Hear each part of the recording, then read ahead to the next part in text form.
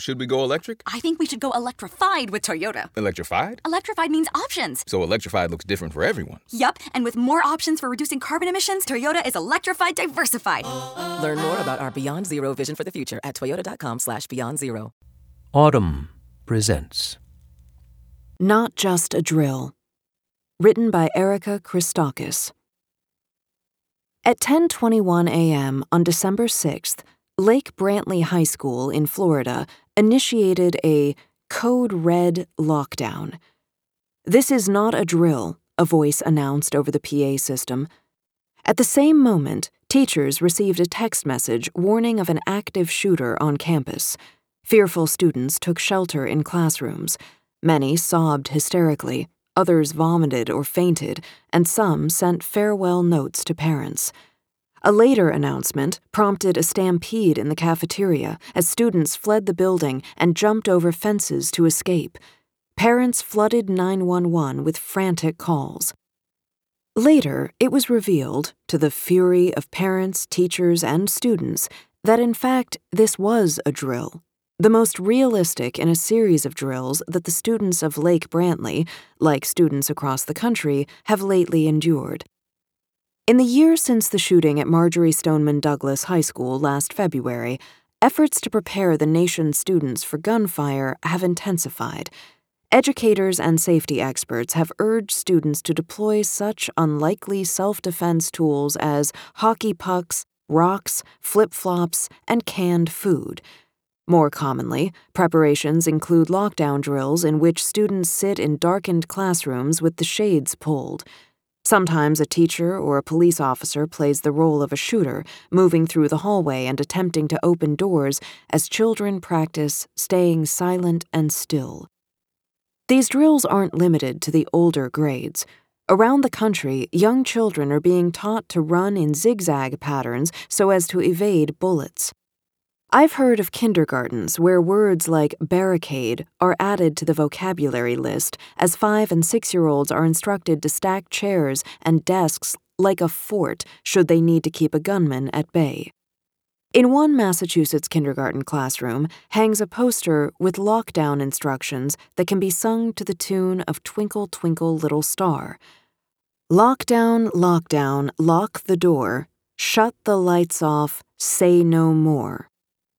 Beside the text are picture cues, a key locking a door, a person holding up a finger to hush the class, a switch being flipped to turn off the lights. The alarm and confusion of younger students is hardly assuaged by the implausible excuses some teachers offer. For instance, that they are practicing what to do if a wild bear enters the classroom, or that they are having an extra quiet time. In the 2015-16 school year, 95% of public schools ran lockdown drills, according to a report by the National Center for Education Statistics. And that's to say nothing of actual, rather than practice, lockdowns, which a school will implement in the event of a security concern, a threat that very well may turn out to be a hoax, perhaps, or the sound of gunfire in the neighborhood. A recent analysis by the Washington Post found that during the 2017-18 school year, more than 4.1 million students experienced at least one lockdown or lockdown drill, including some 220,000 students in kindergarten or preschool. In one sense, the impulse driving these preparations is understandable. The prospect of mass murder in a classroom is intolerable, and good faith proposals for preventing school shootings should be treated with respect. But the current mode of instead preparing kids for such events is likely to be psychologically damaging. See, for instance, the parting letter a 12-year-old boy wrote his parents during a lockdown at a school in Charlotte, North Carolina, following what turned out to be a bogus threat. "I am so sorry for anything I have done, the trouble I have caused," he scribbled. "Right now, I'm scared to death. I need a warm, soft hug. I hope that you are going to be okay with me gone."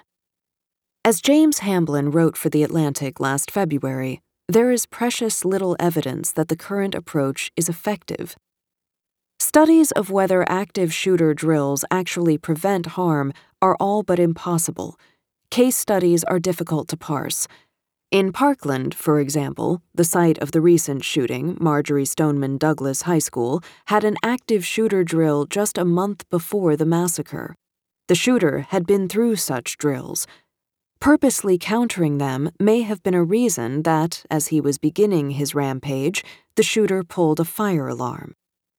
Moreover, the scale of preparedness efforts is out of proportion to the risk. Deaths from shootings on school grounds remain extremely rare compared with those resulting from accidental injury, which is the leading cause of death for children and teenagers. In 2016, there were 787 accidental deaths, a category that includes fatalities due to drowning, fires, falls, and car crashes among American children ages 5 to 9, a small number considering that there are more than 20 million children in this group. Cancer was the next most common cause of death, followed by congenital anomalies. Homicide of all types came in fourth. To give these numbers yet more context, the Washington Post has identified fewer than 150 people, children and adults, who have been shot to death in America's schools since the 1999 shooting at Columbine High School in Colorado. Not 150 people a year, but 150 in nearly 2 decades. Preparing our children for profoundly unlikely events would be one thing if that preparation had no downside.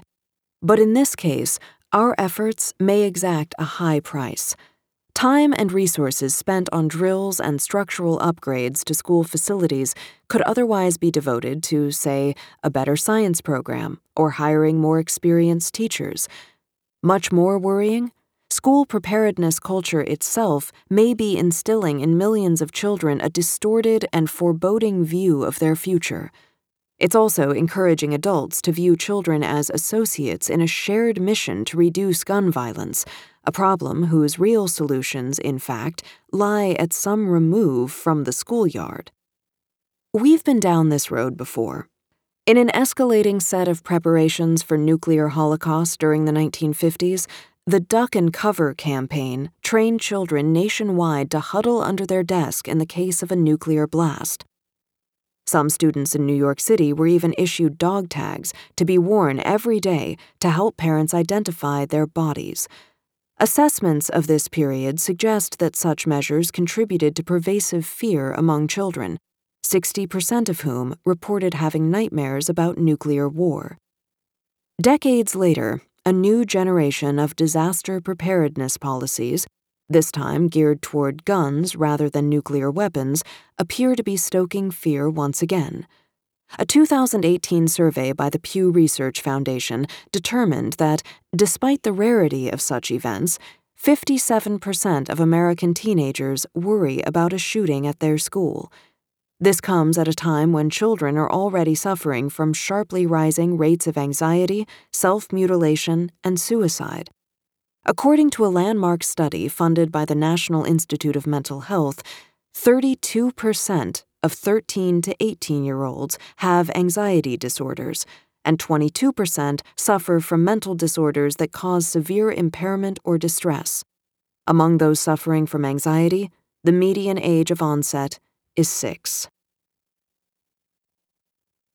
Active shooter drills reflect a broad societal misunderstanding of childhood, one that features two competing images of the child, the defenseless innocent and the powerful mini-adult.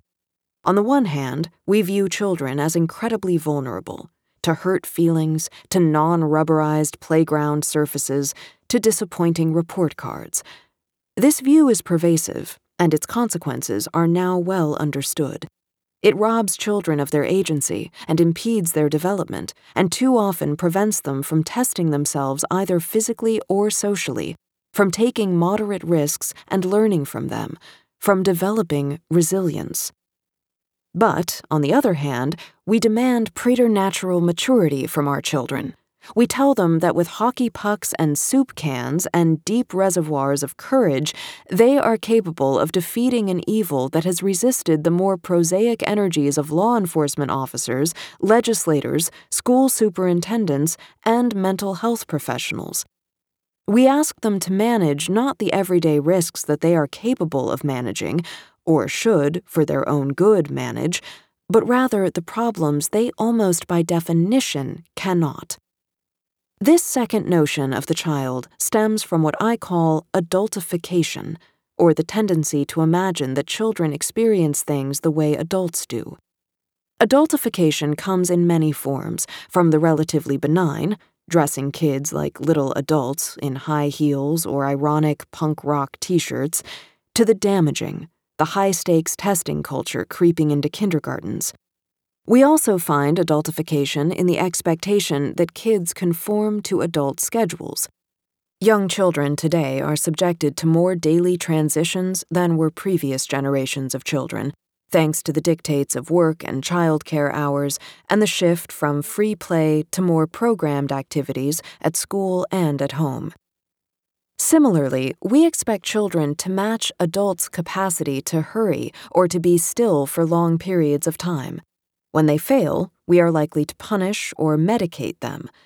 Examples abound: an epidemic of preschool expulsions, the reduction in school recess, the extraordinary pathologizing of childhood's natural rhythms. ADHD diagnoses, which have spiked in recent years, are much more common among children who narrowly make the age cutoff for their grade than among children born just a week or so later, who must start kindergarten the following year and thus end up being the oldest in their class. This raises the question of whether we are labeling as disordered children who are merely acting their age. The same question might be asked of newer diagnoses such as sluggish cognitive tempo and sensory processing disorder. These trends are all of a piece. We're expecting school children to act like small adults. Adultification is a result of a mindset that ignores just how taxing childhood is. Being small and powerless is inherently stressful. This is true even when nothing especially bad is going on. Yet for many children, especially bad things are going on. Nearly half of American children have experienced at least one adverse childhood experience, a category that includes abuse or neglect, losing a parent to divorce or death, having a parent who is an alcoholic or a victim of domestic violence, or having an immediate family member who is mentally ill or incarcerated. About 10% of children have experienced 3 or more of these destabilizing situations, and persistent stress, as we are coming to understand, alters the architecture of the growing brain, putting children at increased risk for a host of medical and psychological conditions over their lifetime. How misguided to take young brains already bathed in stress hormones and train them to fear low-probability events such as mass shootings, and how little most of us think about what we're doing. Whereas much adultification involves subjecting kids to things we adults do to ourselves, sleep too little, rush too much, we are at some distance from the harms being inflicted in schools. Even though only a quarter of shootings that involve 3 or more victims take place at schools, we seldom hear about realistic live shooter drills in nursing homes, places of worship, or most workplaces. They would likely inconvenience, if not incense, adults and scare away business. But we readily force them on children. If today's students feel anxious, perhaps it's partly because, after being told by adults that they're not capable of handling life's little challenges, those same adults are bequeathing them so many big challenges, ranging from the college admissions rat race to an economically precarious future, from climate change to gun violence. Of course, this impulse fits into a longer history of dispatching children to fix adults' messes, a history that connects the young civil rights icons Ruby Bridges and Claudette Colvin with the Parkland survivors turned activists David Hogg and Emma Gonzalez. Audrey Larson, a Connecticut high school student, would seem to fit squarely into this tradition, having recently won an engineering prize for designing a collapsible, bulletproof wall intended for use in classrooms. Because she grew up near Sandy Hook Elementary School, the site of a 2012 massacre, she wanted to do something tangible to alleviate her classmates' fear of school shootings. Larson told a reporter that, "We can't wait around anymore while politicians dither on gun violence." One judge lauded the project's robustness and detailed design work. But I was struck more by the contrast between her prize-winning effort and her earlier, more whimsical entries, a dog-scratching gadget and a pair of glowing pajamas. Our feverish pursuit of disaster preparedness lays bare a particularly sad irony of contemporary life. Among modernity's gifts was supposed to be childhood, a new life stage in which young people had both time and space to grow up, without fear of dying or being sent down a coal mine. To a large extent, this has been achieved. American children are manifestly safer and healthier than in previous eras. The mortality rate of children under 5 in the United States today is less than 1%, or 6.6 deaths per 1,000 children, compared with more than 40% in 1800. The reduction is miraculous, but as in so many other realms, we seem determined to snatch defeat from the jaws of victory. At just the moment when we should be able to count on childhood, we are in danger of abandoning it. When you see a toddler dragged along with her parents to a restaurant long past bedtime, or when you consider the online kindergarten readiness programs that are sprouting up like weeds, preventing kids from rolling around in actual weeds, or when you think about that 12-year-old North Carolina boy writing an anguished farewell note to his parents, it's hard to avoid the sense that we are preparing a generation for a kind of failure that may not be captured in actuarial statistics. Our children may be relatively safe, but childhood itself is imperiled. If you enjoyed this production, find the best long-form articles read aloud in the Autumn app, available now for iPhone.